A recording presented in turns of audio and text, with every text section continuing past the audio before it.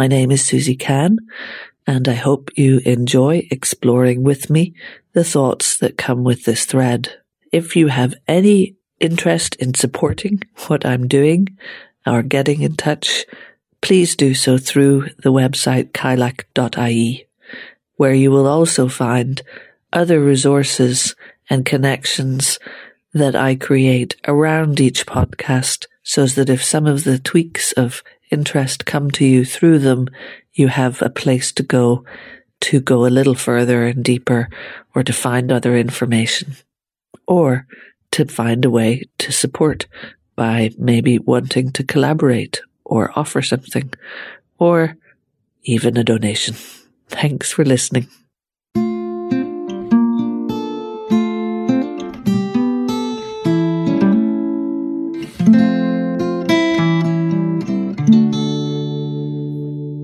When talking about alternative systems, often there is a sense that it's impossible to create these systems without money energy.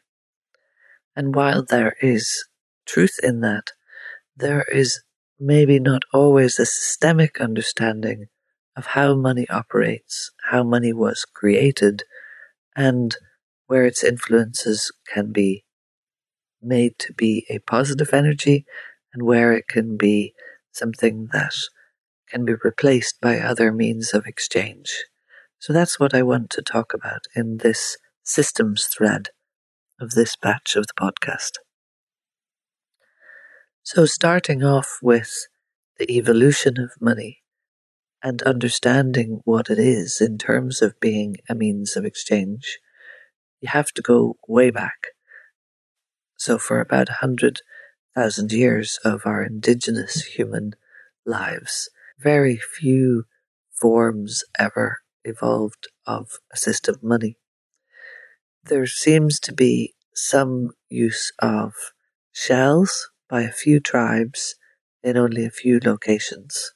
And shells were just something that you might have. I think some of the shells that they found have holes in them, and they would have worn them and kept them on a necklace, and they were used as a means of exchange. But the earliest form of money that becomes slowly but surely something we recognize and find similar evolves at the same time as agriculture in Mesopotamia, in the Nile Delta, with the evolution into the Egyptian system. And there are stories that might be familiar from Western biblical stories of Joseph and the Technicolor Dreamcoat, which is a story in the Old Testament of a period of famine that a young person from a different land, Joseph, comes and is known for having insights and dreams. And in the end of this story, there's a lot to the beginning of it, but he's captured and is sold into slavery in Egypt. But again, this knowledge of dreams that he has, that senses something in the landscape or senses something, whatever, his capacity for prediction predicts that there will be 7 years of famine. And he persuades Pharaoh to build grain stores. But those grain stores were something that was already evolving within Egypt. And this is because of a change in the route of where food came from a sort of distributed skill that everybody had, where the hunter and gatherer type of skill, where most of the forage was available. And at that time in Mesopotamia, this was a forested area. There was the rivers that overflowed. There's talk, again, you can kind of see this in Old Testament Bible. They talk about the cedars of Lebanon and all of the forestry that came and was used later to build things. So that was, as agriculture was spreading, that was slowly being denuded and turned into monoculture crops of wheat being grown and grain being grown, and you get the bread-based staples of the culture. And so at the time of the grain stores, this was a change that affected all sorts of things, because instead of it being a distributed system of wealth where everybody could access their own needs through fibers they needed, building materials they needed, and food they needed.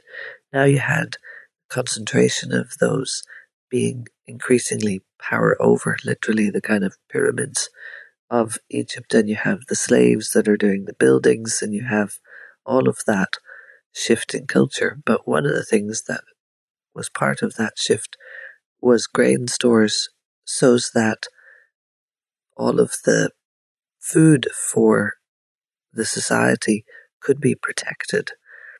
So it was stored up, and then you ended up with proto-armies protecting this food source, because now it wasn't a distributed resource, it was all in one place.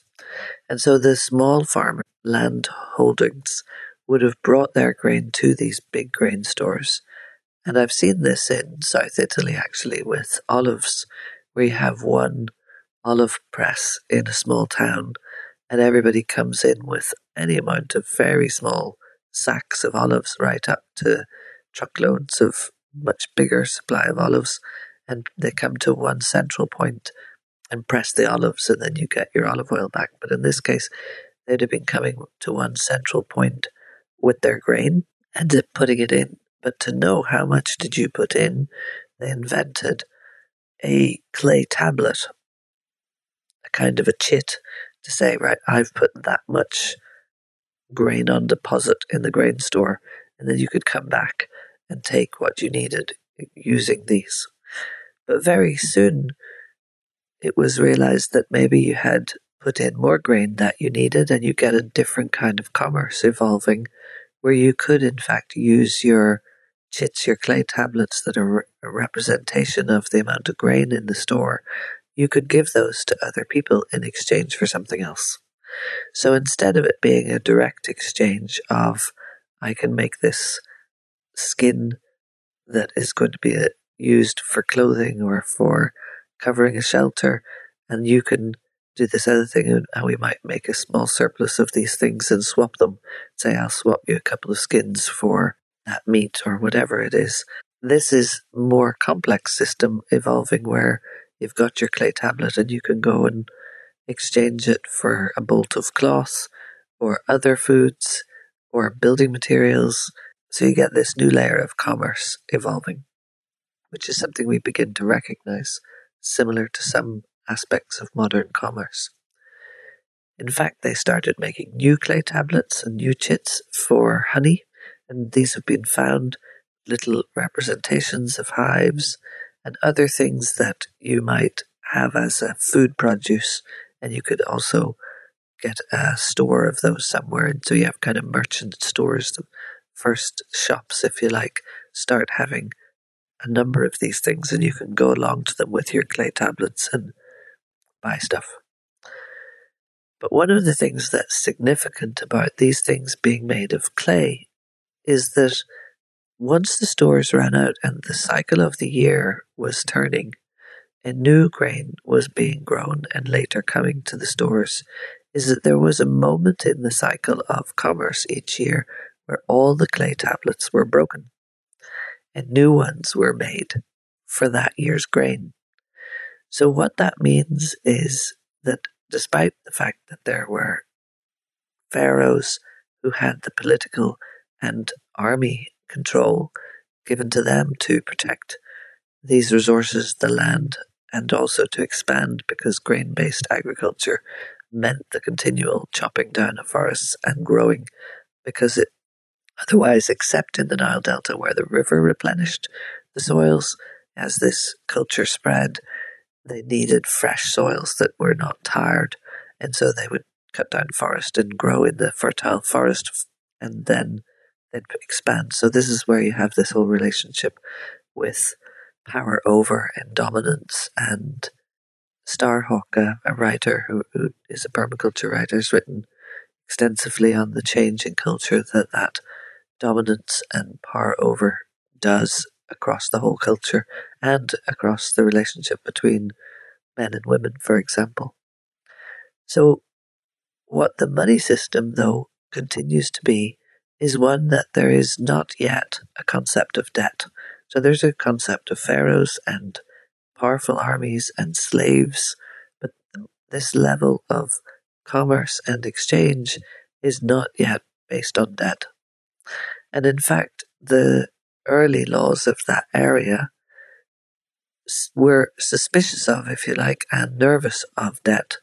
And even later on in the Torah, the Hebrew laws that are kind of remnants of that culture that came down into other areas of the Canaanites and so on, they had laws around the erasure of debt in 7-year cycles. So if people had lent each other something, if they had lent tools or animals or land for cultivation, every 7 years, everything, all debt was wiped out and everything returned to kind of a baseline from which people could start again.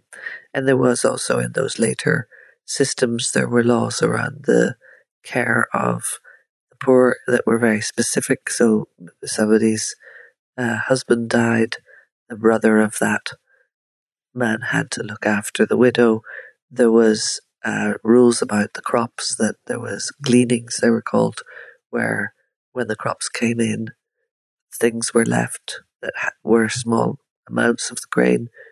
They weren't cleaned to within an inch of their life. That was a really important piece, so that widows and anyone who hadn't land could go and get the food they needed. So you have this kind of early system that money's evolving and wealth is not accumulating except through military power, not through the mechanism of money and debt. And there are plenty of people, as usual, when I talk about these things, they're kind of my synopsis and my little elements of what I've read. There's some really great books about the evolution of money and the evolution of debt out there, so you can get more detail or correct and verify some of the things I'm talking about. But the next one that I've understood is how you end up with a different form of money where debt is possible. And my understanding is that that came much, much later in Europe, where instead of clay tablets, they started to use something that was already a precious metal, as they called it, so something that in of itself had some value, and they used coins. So the Romans, of course, have done that, and then you keep going all the way up to Europe, and you get gold coins being used by merchants in Europe. And what began to happen, as I understand it, a man called Richard Douthwaite has a terrific little book on this. He's since died, but I learned a lot from reading Richard and meeting Richard. And you can find his stuff online through FASTA, FEASTA, which is a resource base for some of this kind of alternative economics thinking. And what Richard wrote about was how, as you got this money that was gold, it began to be heavy, because the way that it was sort of being used meant that you had like bags of money that you carried around to exchanges. And so somebody thought up the idea that you could deposit that in the same way, really, that the grain had been deposited. You could deposit your gold in a safe house, a safe box. And again, that link to guarding these resources, to having a strong man and a strong box in a strong house to kind of guard your gold. And that then you'd be given a chit for your money. So now it's similar to the grain, but instead you've got a piece of paper that says how much gold you have, and you get the invention of paper money. Easier to carry about, represents how much you have on deposit in this, what becomes a bank, essentially. But the other aspect that makes it a bank that we would understand to be a bank today was that those in charge of the safe house and the safe box realized that over time, the money that they handed out, this paper money, these chits, were not, there was no process like with the grain where it all got cancelled out and you started over. So deposits could be left there for long stretches. And what they realized is there was a percentage of that always in the box. And therefore, they could issue more paper than there actually was gold. And that's the beginning of the invention of debt in a new form. And so you had the ability to go to them and look for a loan, which was more paper money based on the deposits of other people, and then you had to pay that back through your labor, through your sale of goods, and so on. And now you're in the territory of commerce as we know it, where you have invisible money not based on anything of substance, neither grain nor gold. It's just made up pieces of paper. And the different ways that that evolves in terms of knowing whether it's associated with this bank, where there is something in it, or whether it's made up. This is where you get into the possibility of forgery and all of this kind of thing. So once you understand that, you realize that the coins we carry about still, or any other means of imaginary money, so money that's minted and made and is meant to be based on that same gold standard about how much of that's actually on deposit somewhere. But in many ways, it becomes so fictional that it simply gets its value from us agreeing collectively that it has a value. So that is why we evolve all the way to Bitcoin or cryptocurrencies, or they're just new means of exchange, and they work as long as they get assigned a value and they're secure, like they can't be minted or forged. And that's why Bitcoin and cryptocurrencies have these kind of ways to ensure that they can't be made up by other people. They have kind of essentially a type of code in them that can't be replicated. So all of these are just things we decide you can exchange. And you know that because I remember, I think it was Richard Douthwaite telling me a story that you can sometimes in Europe, you might have other currencies that come in your coinage that you don't notice. So there could be something from the Middle East, there could be something from South America. You could end up with something in your coin purse, and maybe it facilitates many exchanges because it looks like a 10-cent piece or 5-cent piece, until somebody, maybe a shopkeeper, goes, "Oh, that's not real euros," and so at that point they stop saying that can be used as a means of exchange, even though it's been being used as a means of exchange. Suddenly, it can become this currency that's not recognized. So I wanted to explain all that before talking about some of the problems of money we know about, this accrual of debt, and this happens at the individual level, at the family level, but also at the nation state level, where you have huge debts, loans accrued by nations, and agreements about paying those back. And sometimes currencies totally collapse because of the way that they are integrated into the economy of not only a nation state but the world. And some very interesting things have been happening because at the community level, there are alternative economics that happen all the time where exchanges and value is exchanged and labor is exchanged for no money at all. There are estimates about how much of what we call the economy are made up of non-monetary exchanges, and it's quite significant. And in fact, one of the places that there's clear evidence of how that works is actually on the use of the internet, because there is a lot of free, you could call it, labor that happens within the internet that creates value without there being a money exchange. That's just a good representation, almost a diagrammatic representation you could make out of the internet, something that happens anyway. And there are people who have created alternative money systems where essentially within a community you agree that you're going to use this other system.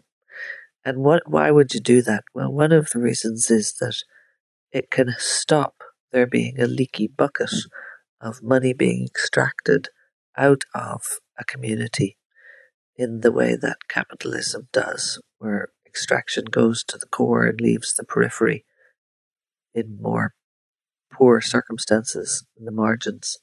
So within an economy, you could, and people have experimented with this, you could make a completely new currency. You'd have to get people who are in the commerce of the community to agree that they'll use this. And usually when they do them, they put them as backed by the existing currency. So this has been experimented with all over the world, and it's a growth area. There are more and more community currencies.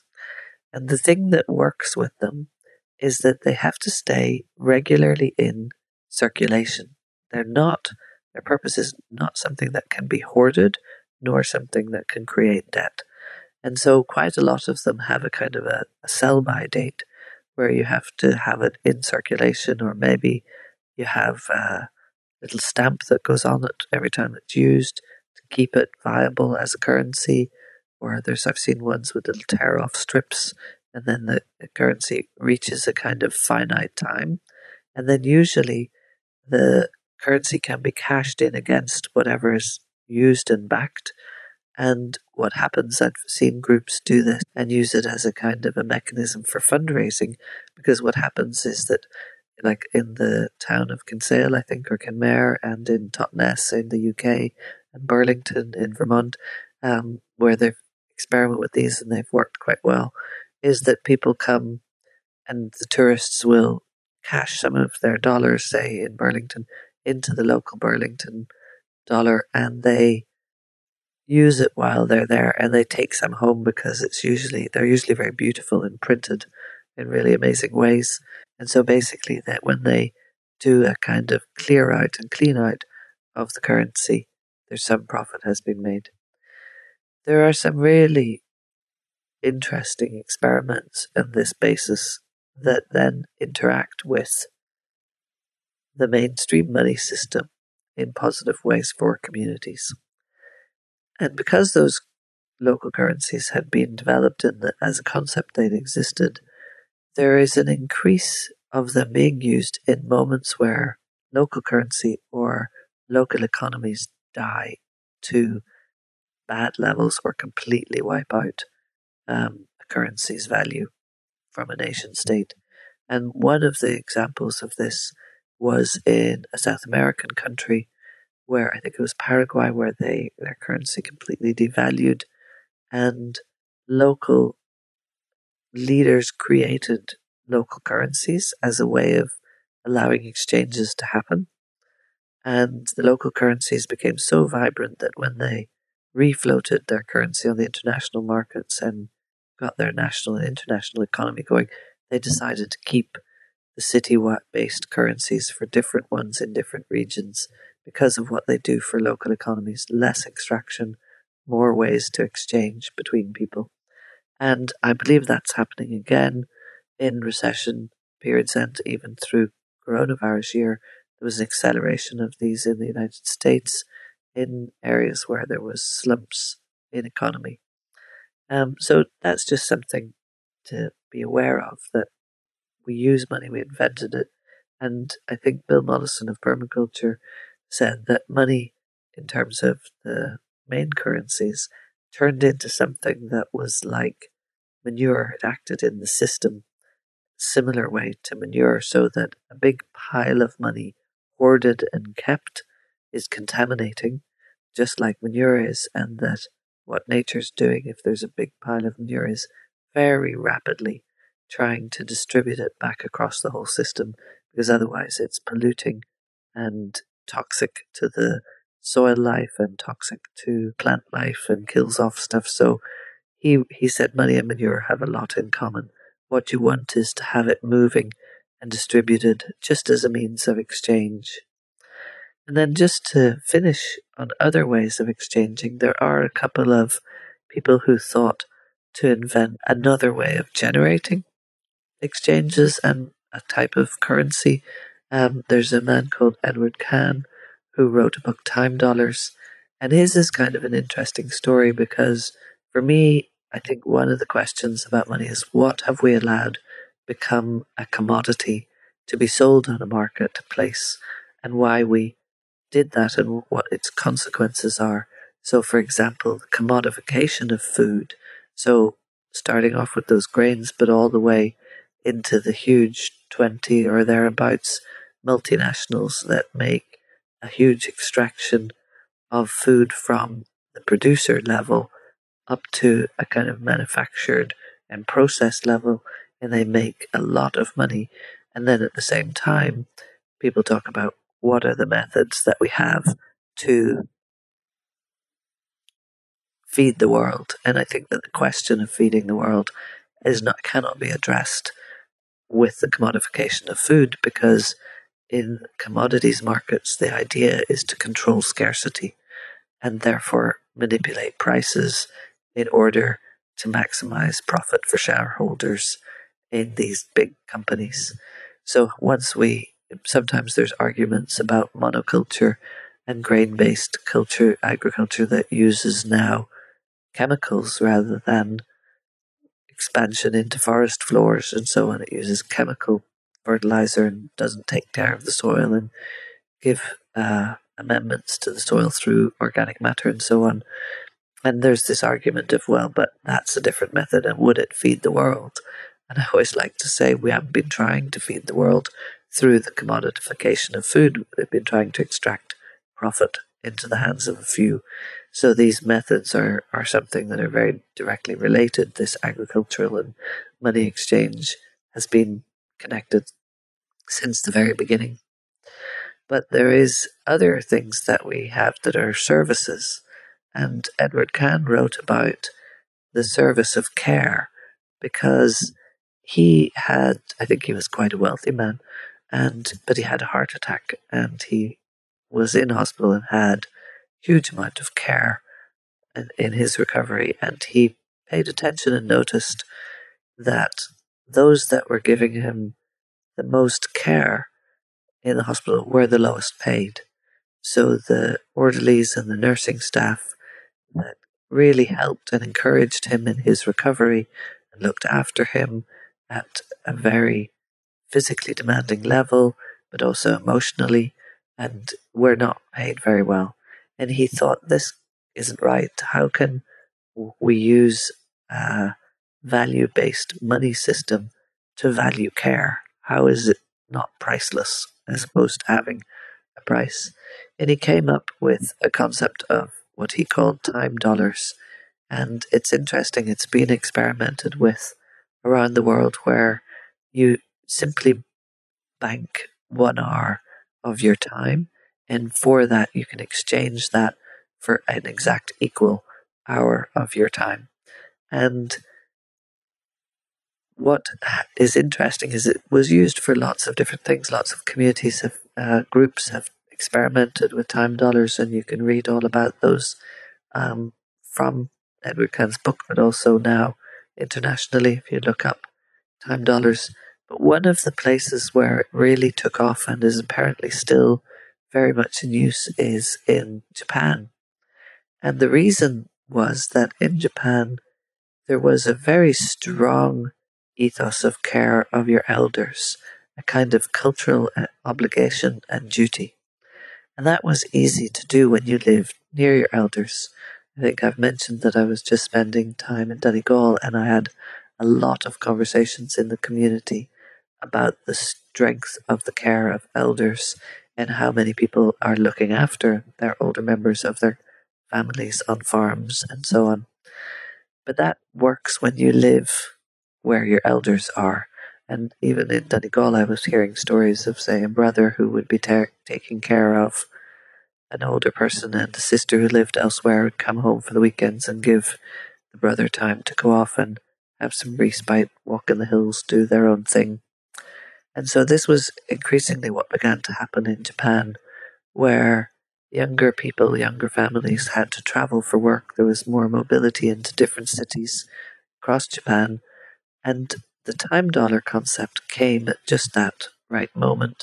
And so what a lot of young people in Japan do is they go and care for somebody else's elderly parent in the community that they're now living in, or the city they're now living in, and they bank those hours, and then somebody else in a different city can also bank theirs by looking after a parent, and there's a direct exchange of care.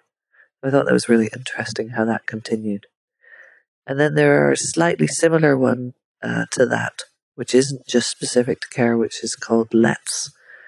But it's interesting, Richard Douthwaite set up the first LETS system in County Mayo in Ireland. And he said that there is a interesting part of LETS is that you have to have, if you have a LETS group, so for local currency exchange and trading, you basically need to have a kind of a certain number of people, but you also have to have a good diversity of skills in the group. Because Richard said that what happens is that in order for these kinds of more direct exchanges and barter to occur in the way that LETS is set up, people kind of need to know each other and trust each other. So he said that what they ended up having was a lot of LETS gatherings, kind of LETS parties, so that the conversational exchanges supported the other exchanges that would work in the system.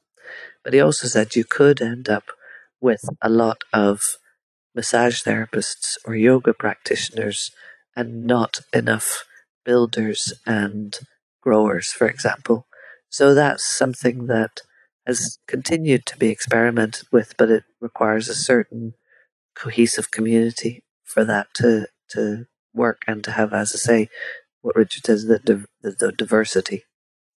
And then one last one that I wanted to just talk about is another mechanism that's in use that we experimented with, Edible Education or Social Enterprise Gagdura, is the idea of trying to create a better exchange mechanism with producers again, to cut out a lot of that extraction and middleman in order to not have farmers go into massive debt. Because in the current system now of farming, what happens is a risk cycle where a farmer produces food, whether that is a crop or whether that is meat or milk, and they start off each year basically having to buy grain or having to buy stock or so on, and they have a lot of equipment costs and all of that.